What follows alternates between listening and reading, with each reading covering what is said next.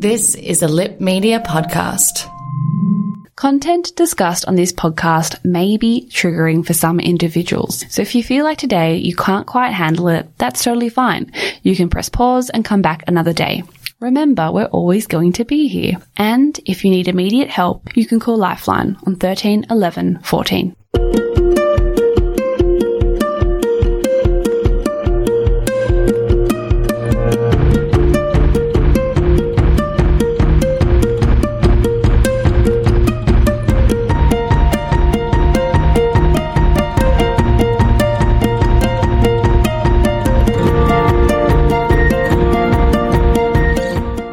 Hi everybody, welcome back to If You Don't Mind. It's the second half of season 2.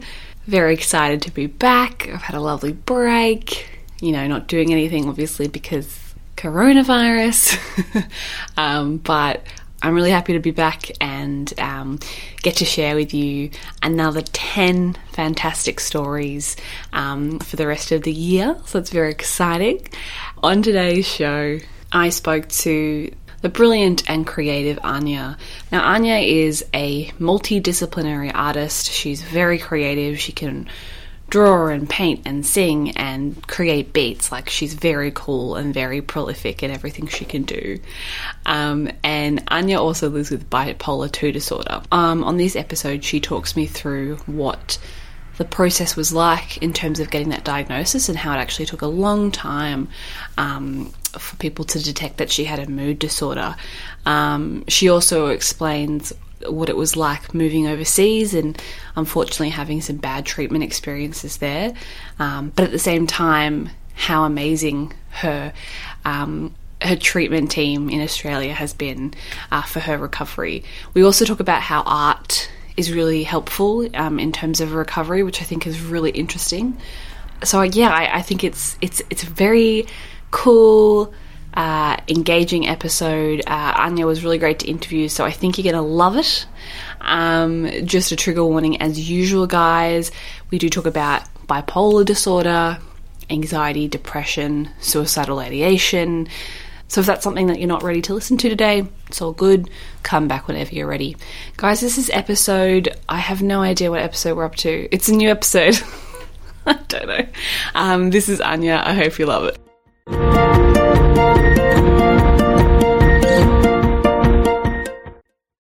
So I do need to go get myself a better pair of headphones, but because I'm just like, I hate it. I hate it so much. It kind of like affects my equilibrium in the way. Like I feel like I can't balance. I don't know. It's strange.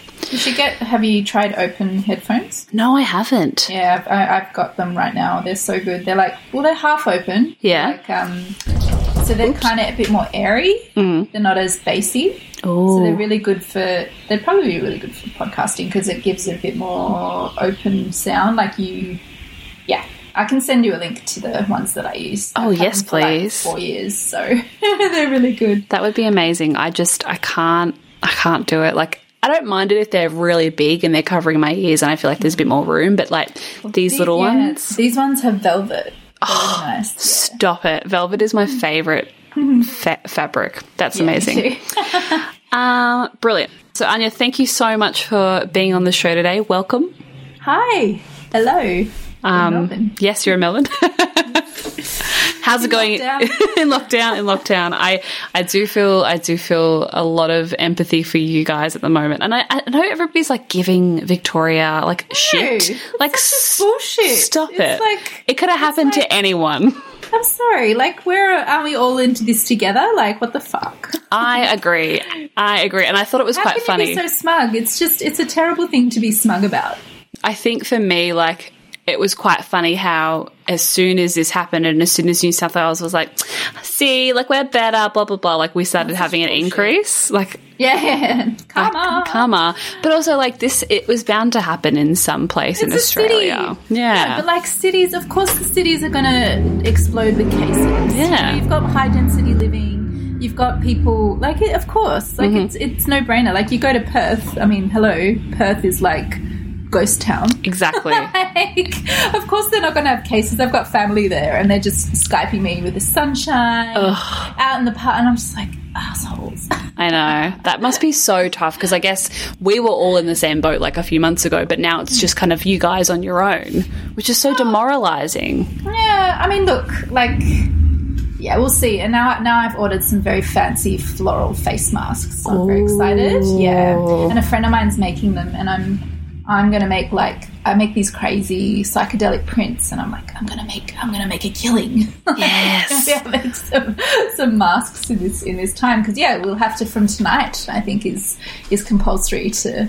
wear these masks, which is fine. Like if they if it prevents some spread, but.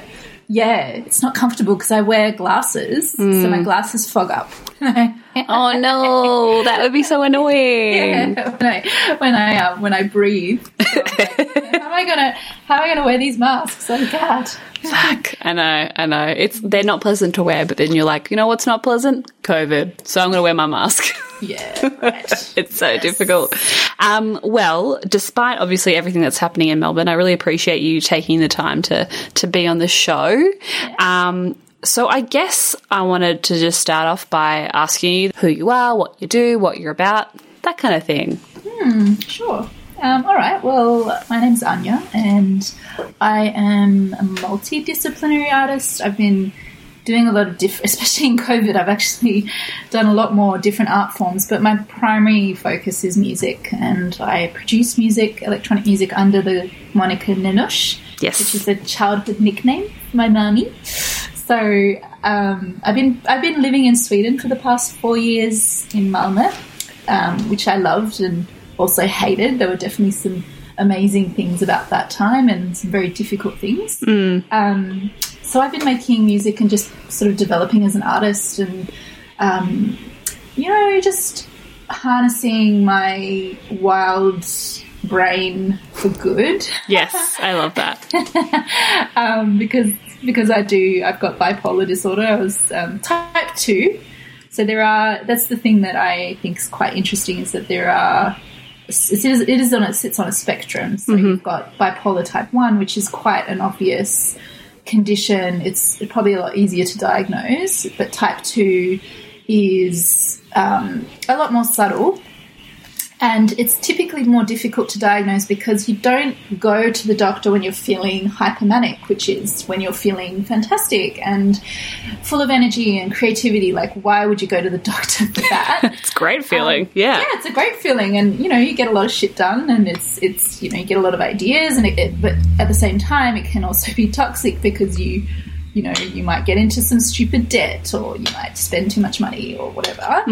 But you don't go to the doctor for that. And so for about 10 years I was diagnosed with different conditions such as PTSD and depression and general anxiety disorder, and all these labels just never really fit correctly for me, like, because I'd grown up with such mood swings and such wild, ideas, and also paranoia and all these kinds of things that, depression wasn't like one day I was high as a kite, the next day I was super low. So it just never really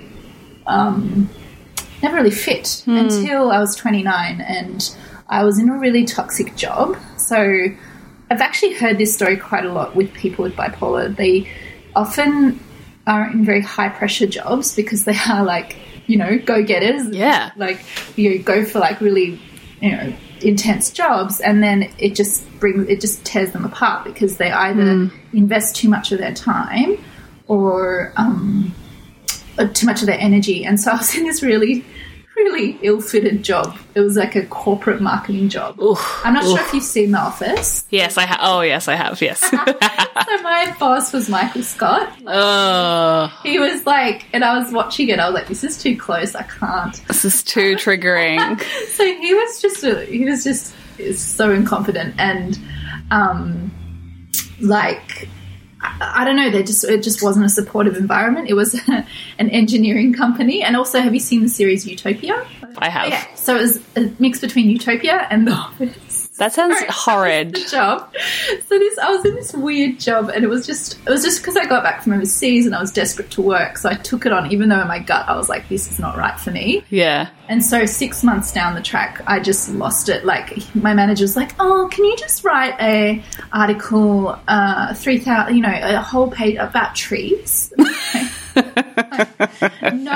I'm like, no, I can't do this anymore. I'm done. I'm out of here. And so I just quit. And that was actually quite a strong pattern of mine throughout my 20s. Was I'd quit so many jobs because it got too much. And I didn't resolve it, kind of thing. So then I went to my GP, and she said, you've got clinical depression, because I came and I was just catatonic. And she gave me Lexapro, which, is a pretty common antidepressant. And she just gave it to me and said, look, take this, see how you go. I was seeing a psychologist at the time, and she didn't really pick up on the bipolar, which, I thought was interesting, considering she'd seen me for like 6 months. Wow. She just thought I had like anxiety and that I needed to get out of this job and stuff. Anyway, so then a month after taking this Lexapro, at first I was really happy. And then a month after I was suicidal. Wow. So I got really bad. I was living in St Kilda, Ripponlea at the time. And all I wanted to do was just I just remember being on St Kilda Road and just I just want to die. This is, I'm so ill. I'd leave her office. Yeah. I left her office and then standing on the side of the road, wanting to just end it all. Then walking down to the beach, to St Kilda Beach, sitting on the beach, just wanting to go out to the water and just not come back, and just all these really awful feelings. And so I was just a mess. And my mum was like, okay, let's call our family friend. And he's a psychologist. So he recommended a woman, Louise, who just saved my life. Absolutely just was an angel. Wow. She immediately picked up that I think you have a mood disorder. Go and see a psychiatrist and let's try and fix this. So then I booked in for a psychiatry visit with Dr. Mishra, who is also another angel. I call them my psych angels, who did a really thorough assessment, really asked a lot of questions and got a real insight into my background. And just really took the time. And I think that's what it takes. You can't just assume someone's got depression just because they turn up depressed. I think that it can be a lot more complex than that. Definitely. So he just completely put me on Valparate on top of the Lexapro. So I've got Lexapro as the base, and then Valparate, which is Epilum, which is an epilepsy drug. Oh, yep. They're these big purple pills. It's big, chunky pills. I'm every night I'm oh, that would be not fun to swallow. Ugh. Yeah. So I took that, and for the first few days I was a zombie, and then suddenly it was a switch, just kind of I don't know, it just worked. And wow. It was so prolific, the feeling. And then I just got into recovery mode for for a few years. I was really quite good. And then I moved to Sweden, and moving to a new country is bloody hard. Yeah, it sounds intense. It's not easy. It's I was just taking it for granted that it would be okay. Just trying to navigate a mental health system of another country, and it's just so complicated. I think they have, the fact they've got free or quite affordable healthcare is incredible. But it takes a really long time to access mental health services in Sweden. It was a journey. I just love that whole concept of these psychologists and psychiatrists who come in and just help you so significantly. I think it's very easy to get very, I don't know, disillusioned with the mental health service. But then when you meet these people who get you and understand you and can help you, it's so incredibly freeing, I think, and it just gives you faith again in the system. And yeah, I love that that happened to you. Yeah, I mean, it happened to me in Australia, but then it didn't happen to me in Sweden. I had really shit experience. Oh, that sucks. But that's just, it's the luck of the draw. Yeah. It's for everyone. Everyone that I've spoken to with mental health issues always has these stories of, like, either they've got really good luck or then really bad luck, because not everyone meshes well. Yeah, you know? 100%. Like, maybe Louise doesn't suit everybody, but she suited me.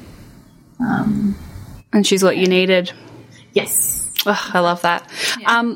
If we can, I want to circle back to some things you kind of mentioned to me just before kind of this all kicked off. So I thought it was really interesting you kind of had this, you mentioned you had this kind of obsession with the world ending, and like a fear of dying, which I completely understand with, and I have had as well. But I mean, can you explain what that was like and, you know, how that manifested itself at such a young age? Well, there were just a few things that I saw as a kid that really traumatized me. One was Terminator 2, Judgment Day. Yes. You know, with the freaking scene where there's an atomic bomb and then there's the playground on fire, and Terrifying.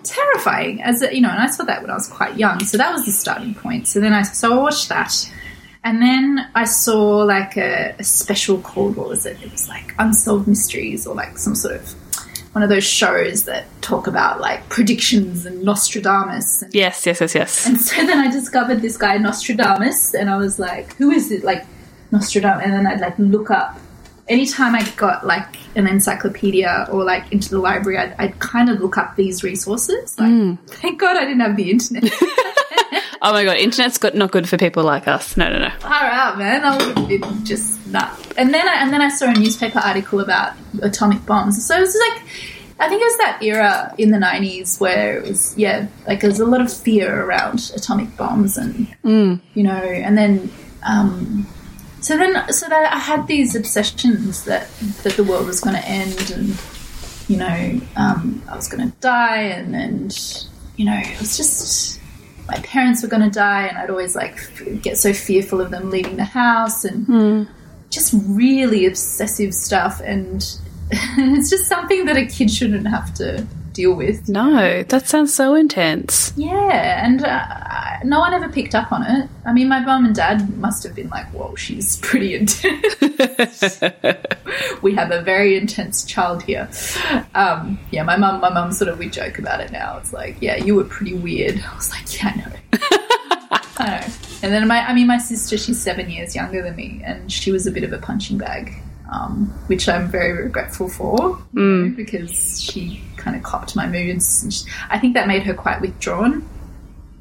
So, but as soon as I got my diagnosis, my sister was like, well, that makes a lot of sense. Yeah, you get that kind of like clarification of why this happened. Yeah. Such a relief to get that diagnosis, because I was like, oh, this all makes sense, even though I read the, you know, symptoms and possible consequences. I think it's interesting how like some people don't want a diagnosis, they don't prescribe to it, they don't need it. No. But then other people, and I'm the same, like I want to know what I have, I want to know what it is. Yeah, exactly. Explain it to me.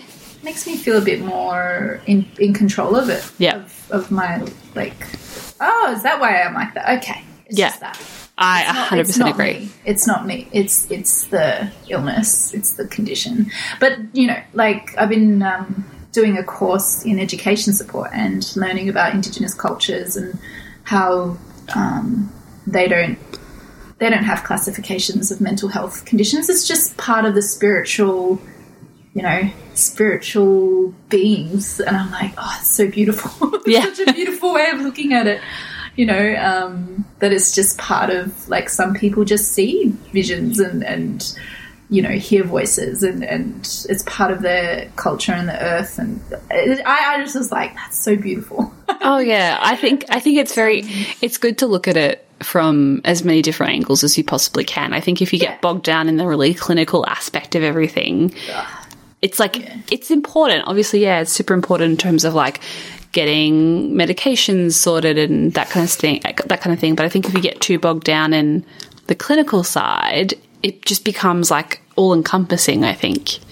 Definitely. And you feel very taken back, like very overloaded with it. And it's interesting, I just think about my relationships with people and how I've kind of compartmentalized different people for different, you know, and we talk about different things. So for my psychiatrist, we don't dive that deep. It's more about how my medication's going, and he's quite clinical in a lot of ways, but he's actually, you know, for a psychiatrist, he's actually quite warm. No offense to any psychs out there, but and then, so, you know, then Louisa, obviously we dive deeper with her. And then I've got friends who have conditions themselves and we can talk about everything, and that's brilliant. And then I've got some friends who are very uncomfortable talking about it. So I don't talk about that stuff with them because I know it makes them uncomfortable. Even though I want to educate them. Oh, yeah, sometimes. yes. And I mean, it was quite, like, I was quite hurt when I got back from overseas, and there were, you know, I was in hospital twice last year. It was quite serious, and for them not to even really ask me about it or acknowledge that it happened, it was almost like they didn't want to acknowledge it, and that was quite hurtful. I was like, fuck, like, it was pretty intense. I almost died, you know, twice. And I think that's the thing with suicide. People think, well, it's your choice. And it's like, no, it's not my choice. I was sick and I could not see clearly. There's no way I would choose to do that unless if I was really sick. You know, like, exactly. That's so spot on. It's just, it's complicated because a lot of people view suicide as like a cowardly escape, or, you know, how dare you think that? And I lost someone to suicide when I was 16, a boyfriend of mine, and so that was very traumatic, and I was so angry at him. I was just so, like, incredibly just devastated, and how dare you do that to everybody and all that stuff. And then, you know, 10 years later I was in the same boat, so it's quite surreal to think that. Yeah, and it just shows that it doesn't discriminate. Anyone can fall into that hole. Oh, 100%. I think mental illness is one of those things that if you haven't experienced it, it is very difficult to... you can sympathise 100%, but to empathise and really understand those feelings, it's incredibly hard because it's like nothing you've ever experienced. I mean, I was very judgmental of people with depression. When I was, like, in my early 20s, I'd worked with people... I was working on a community with the Atherton Gardens, the public housing community, doing journalism project, and there were people that had depression, and I just couldn't. I was like, well, yeah, like, you just don't.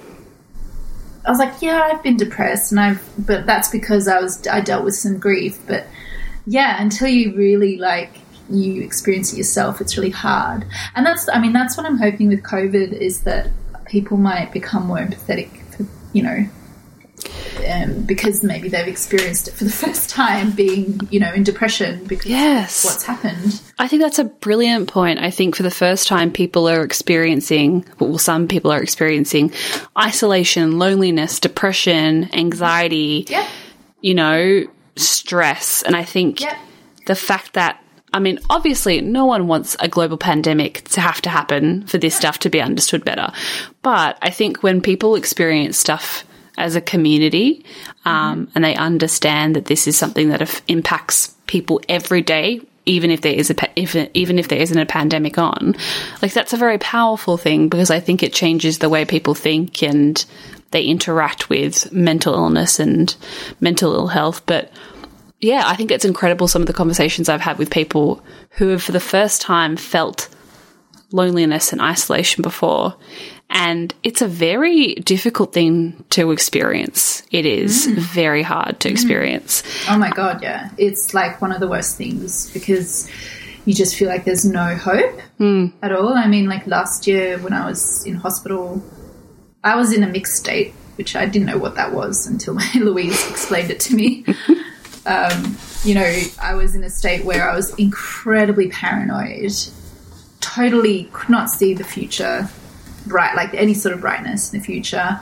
Was like thinking that the tax office was going to get me. Like, I was really No. in a really messy state.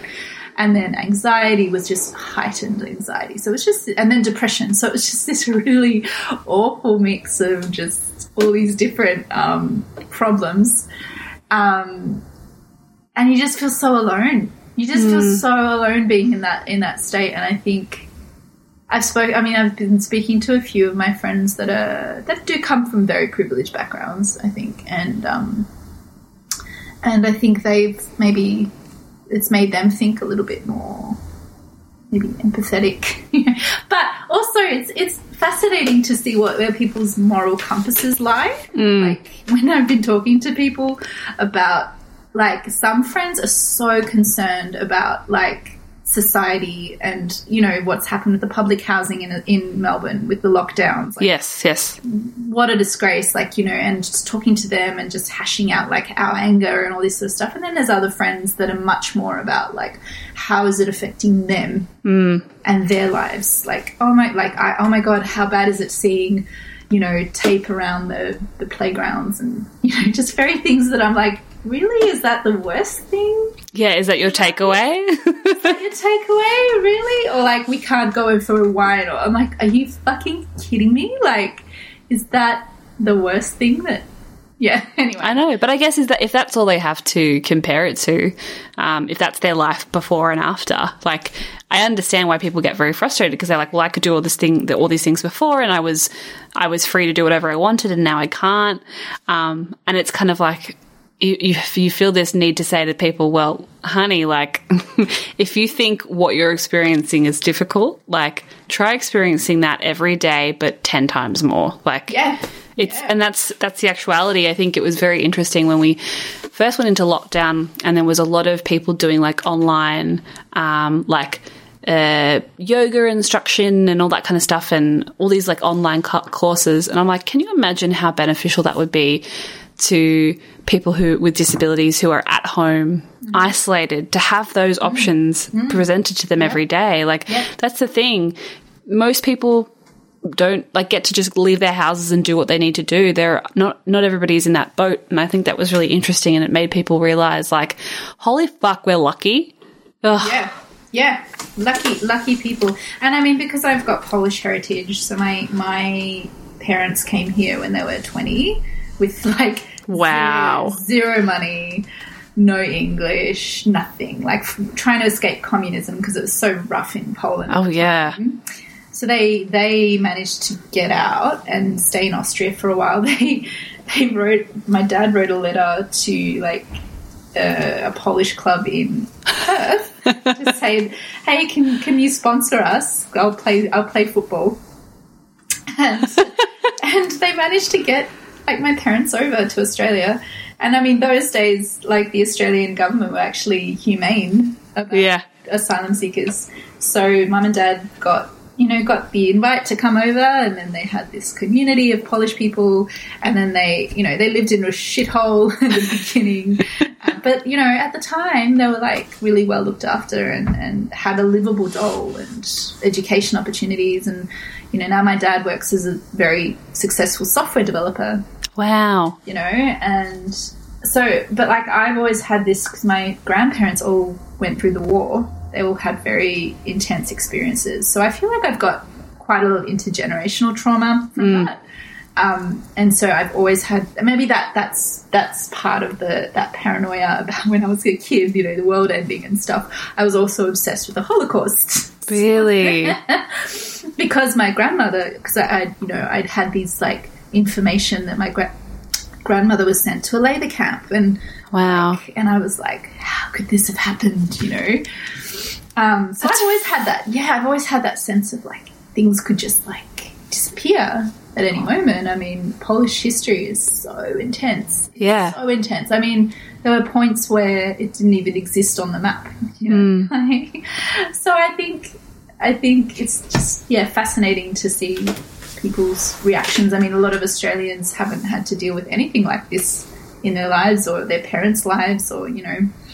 So, yeah. So we're living in very interesting times. Oh, I 100% agree. I think that's really interesting, that kind of idea of, your, like, that intergenerational trauma in sense of always having to be on high alert and having that, like, worry at the back of your mind all the time. Yeah. Like, that's a very heavy burden to carry when you're a child. Money. I mean, you know, money was always a big issue, like, growing up. And now it's okay, but I'm still, like, I still feel like I'm not empowered enough with money. And then obviously having the bipolar, I make these stupid decisions of, you know, spending money. My stupidest thing that I did, I swear, it was, I mean, like, 2018, I was living in Malmo, and I like to put on events and music events and stuff. And I decided to book this DJ from Uganda. Wow. And put on, like, this event at this club. And I was like, I had no money for it. But I wanted to do it anyway. Yeah. And it was just so stupid. So I got into this stupid debt because I had to pay for, then I pulled out of it, and that's the thing, you commit to these things and then you like, fuck, I can't do it, I have to pull out. And so I pulled out, and then I ended up in this debt, and then my husband was like, what did you do? What? So we have this, like, rule which I'm trying to abide by. It's like a 48-hour rule where if I've got an idea, I talk to him about it, we sit on it for like 48 hours, and then we act on it. So if it's a good idea, we do that and we go ahead with it. Just because I need that, because otherwise I don't know, I think just my brain goes a bit wild. And do you think that, like, works for you? Do you find it effective? Yeah, just, definitely. I guess it's hard in the moment though to, like, abide to it if you feel it so strongly. Yeah, and I've got a lot of Post-it notes in front of me. Like, they're hanging on my wall. One of them is like, is this wise? Do you find, because I know obviously with anxiety there's this rumination and obsessive thinking and that kind of stuff. Do you find that you're often up at night trying to sleep, just like planning and having all these ideas come to you? Do you find sleep is difficult? Yeah, so I wake up quite early a lot of the mornings, like around 4. Wow. 5, and then my brain is ticking. And it depends on what I've seen the night before. On Saturday, I stupidly watched Wolf Creek. Oh, no, don't do that. Why? I don't know why. I just was like, Outback, horror movie, yeah, sure. And we watched it, and I was like, no. Oh. And I drank a glass of wine, and I just think anyone with bipolar should not drink alcohol. It's not good. Like, anyone that sort of suffers depression as well, because it just really knocks you about. Maybe some people can deal with it, but it took me like 3 days to recover from that, you know. Which is a long time. It is, but it's such a waste of time. And it's like, the problem is I get really, like, excited when I'm in a good role, you know, like, I had a really good week, and then you're like, I always want to have a drink, and then you have the drink, and then it just brings you back again, and you're like, oh, damn it, you know, when? Louise is like, you just stop drinking, just look what it's doing to you. But it's nice. I love alcohol. Yeah, I know. It's so soothing. Especially Prosecco. Oh, yes. Oh, that's my drink of choice during the summertime. Me too. I know. And I'm always like to my psychologist, I'm like, I'm not doing any drugs. Can't I drink? And he's like, whatever. Yeah. Do what you want. But I think some are worse than others. I think wine just sets me off. Whereas beer, I don't really get affected as much. So it depends. Yeah, I feel that. I get that. I wanted to ask in terms of, you said something quite interesting, and that is, like, you want to talk about how your creative practice can help with recovery. Yeah. I'd really love you to speak to that if you could. Yeah, look, when I was first diagnosed with bipolar, I took up a jewellery course.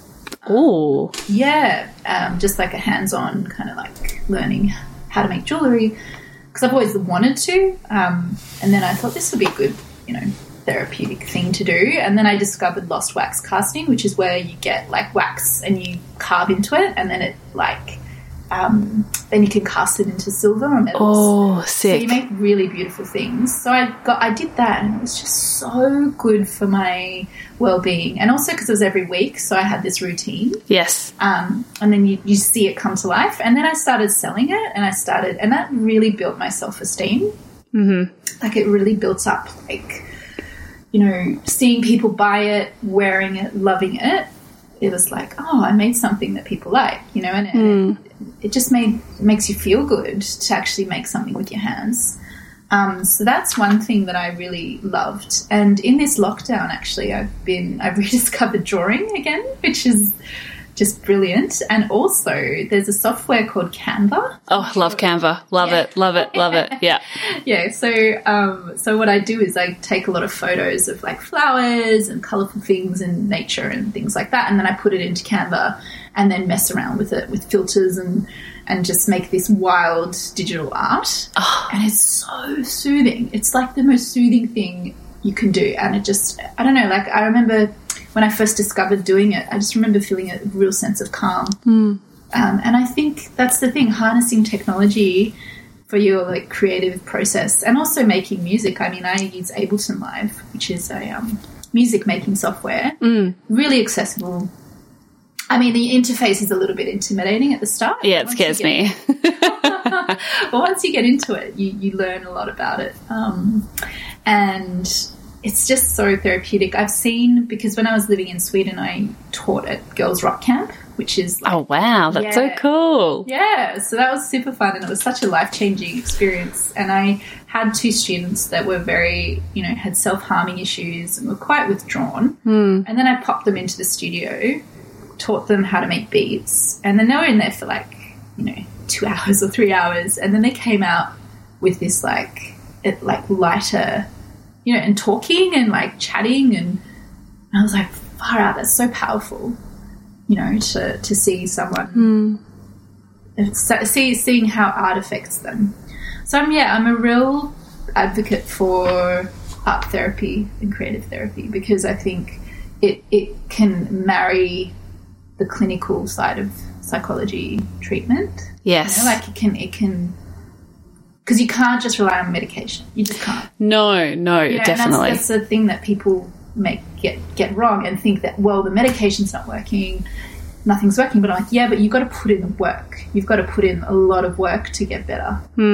Like, that's just the way it is. You can't just have one drug and be like, oh, I'm better now. It's like, no.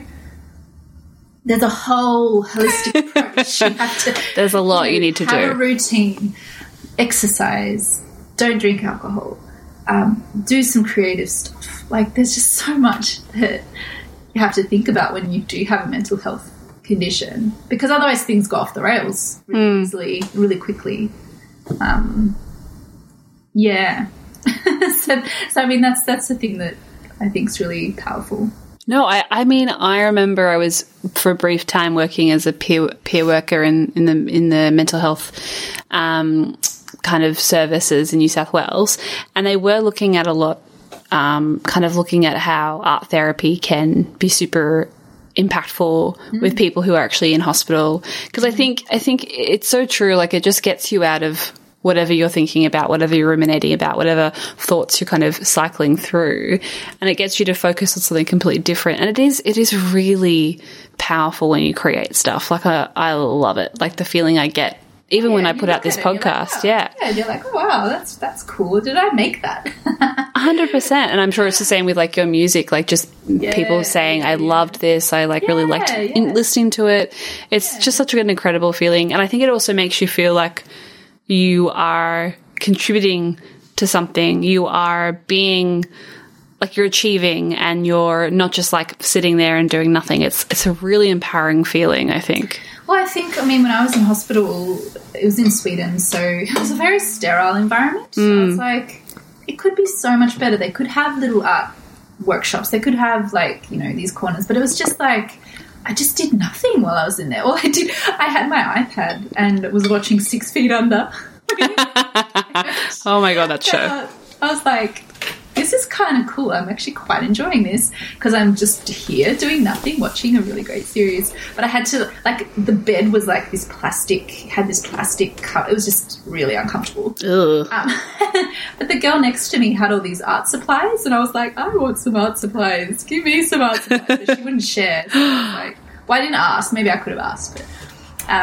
But I mean, yeah, I think there could be, because it felt like, no, everyone was just sitting there. Like, there was nothing going on. And I was like, you know, like, just put out some paint or, like, bring in some ukuleles. I don't know, like, just do something that might, you know, keep these people occupied, because everyone just looks so bored. And I'm like, why? How is this helping? Like, I mean, it did help in a way. I mean, it did kind of calm my anxieties, but at the same time, I'm like,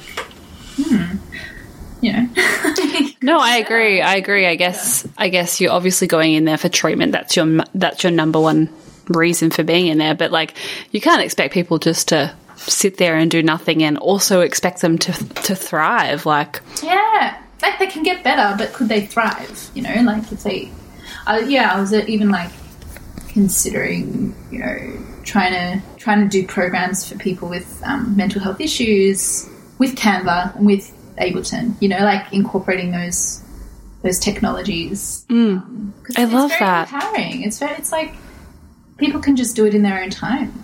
Yeah. And also, like, when you think about music therapy, I think it's a bit limited in the way that because a lot of people can't play instruments. It's very technical to play a guitar, you know, like, it's not easy. No. But when you have a program like Ableton, it's very accessible. People use computers. You can just make beats all day. Like, it's great. Yeah. There's no expectation. You just, like, do what you want and you make stuff, and it sounds really good, and it's very soothing to like, I often say, like, I'm a sound sculptor.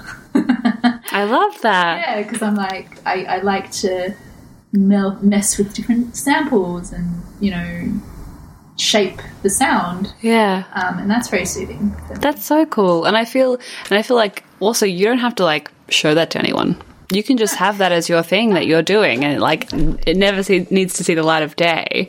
It's just for you. But it's creative. Yeah. I love that.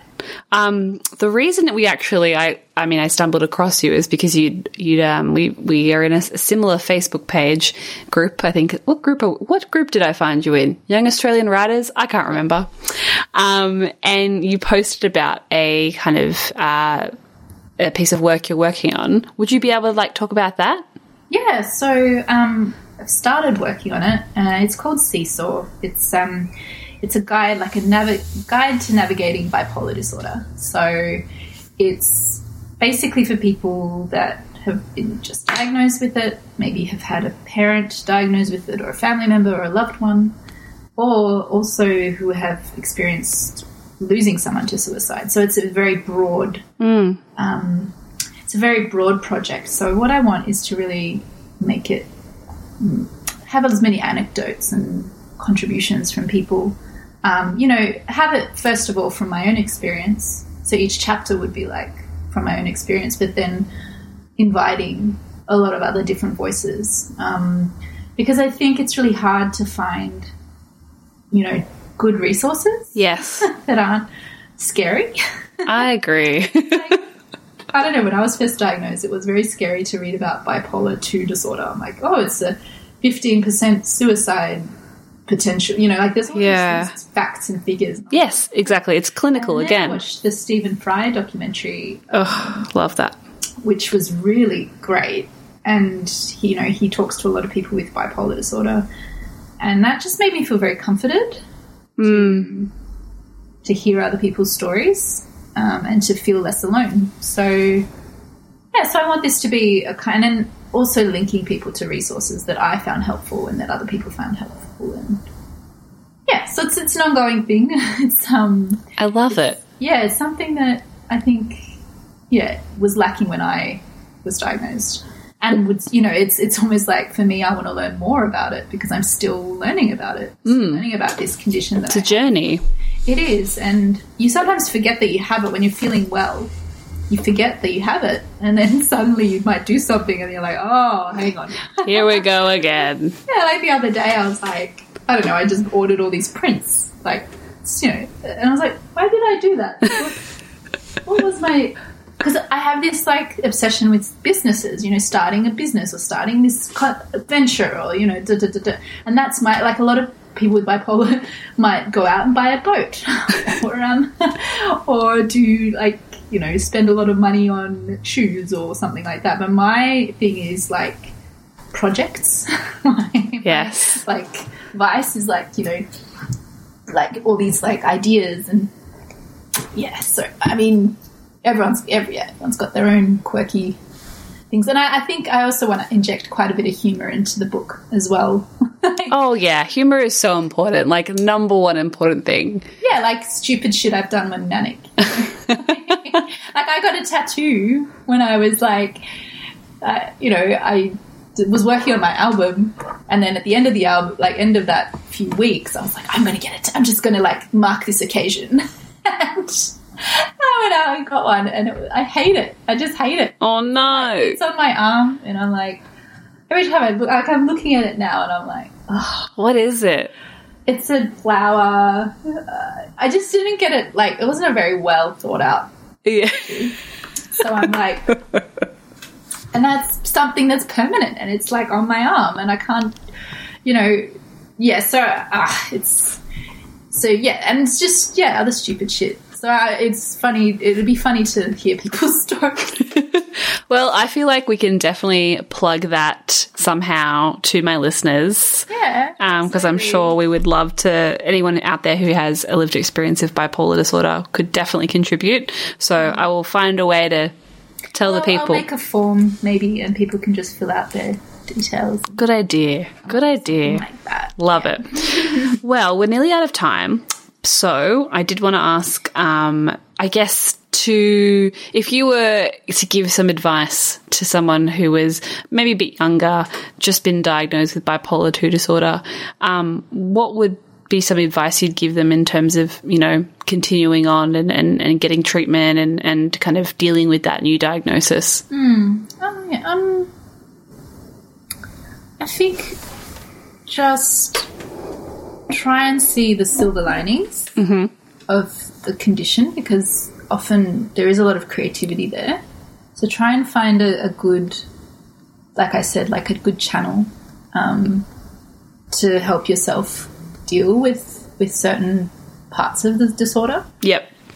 Always try and be as transparent as possible with your loved ones. That's one thing that I think is really important, because I've often lied a lot and those lies compound and they just become really toxic. So I think it's really important, if you're in a relationship, if you've got, you know, your family, just be very honest with how you're feeling and what you're going through, because there is a lot of shame around feeling like you're feeling suicidal. Like there's a lot of shame around that.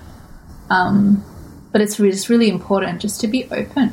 And also just take your medication. and I think just if it's not feeling right, it's probably not right for you. Yeah. So just keep adjusting and keep trying to find that perfect balance, because you can get there, I think.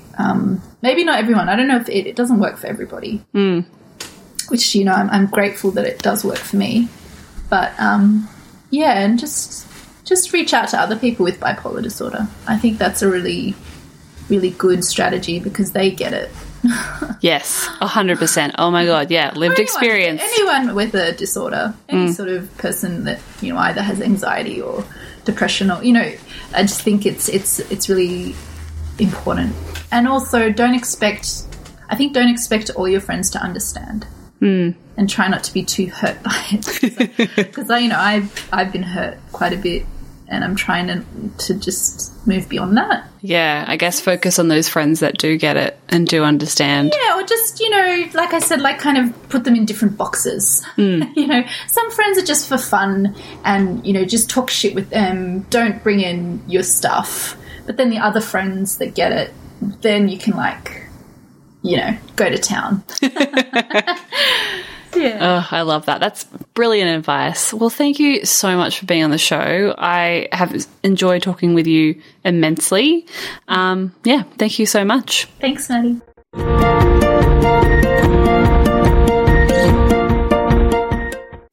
Welcome back, everybody. I hope you enjoyed that episode with Anya.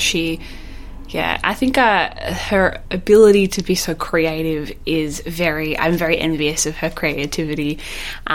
She is such a cool gal, and And as you probably heard, we were talking about her latest project, which is Seesaw. So she's actually writing up or creating a guide for people who are living with bipolar, written by herself, but she's also looking for people also living with bipolar to contribute. So I will say for now, if you would like to be involved, you can shoot me an email at ifyoudon'tmindpodcast@gmail.com, and I will shoot that through to Anya. But yes, thank you so much, Anya, for being on the show. You were absolutely fabulous. Guys, before I go, remember that you can reach me, interact with me, and the show on Facebook. Just type in If You Don't Mind. Instagram, If You Don't Mind Podcast. We are still on Patreon, so if you feel like becoming a patron, you can for as little as $2 a month, which is very cool. And if you want to be on the show, if you have any ideas, if you would like to suggest something, shoot me an email. It's ifyoudon'tmindpodcast@gmail.com. I'm always happy to hear from anyone. So guys, as usual, be kind to yourselves, be kind to one another, and when you do have time, please listen to someone else's story, because it really does change the way you think and look at the world. Thanks guys, I'll see you soon.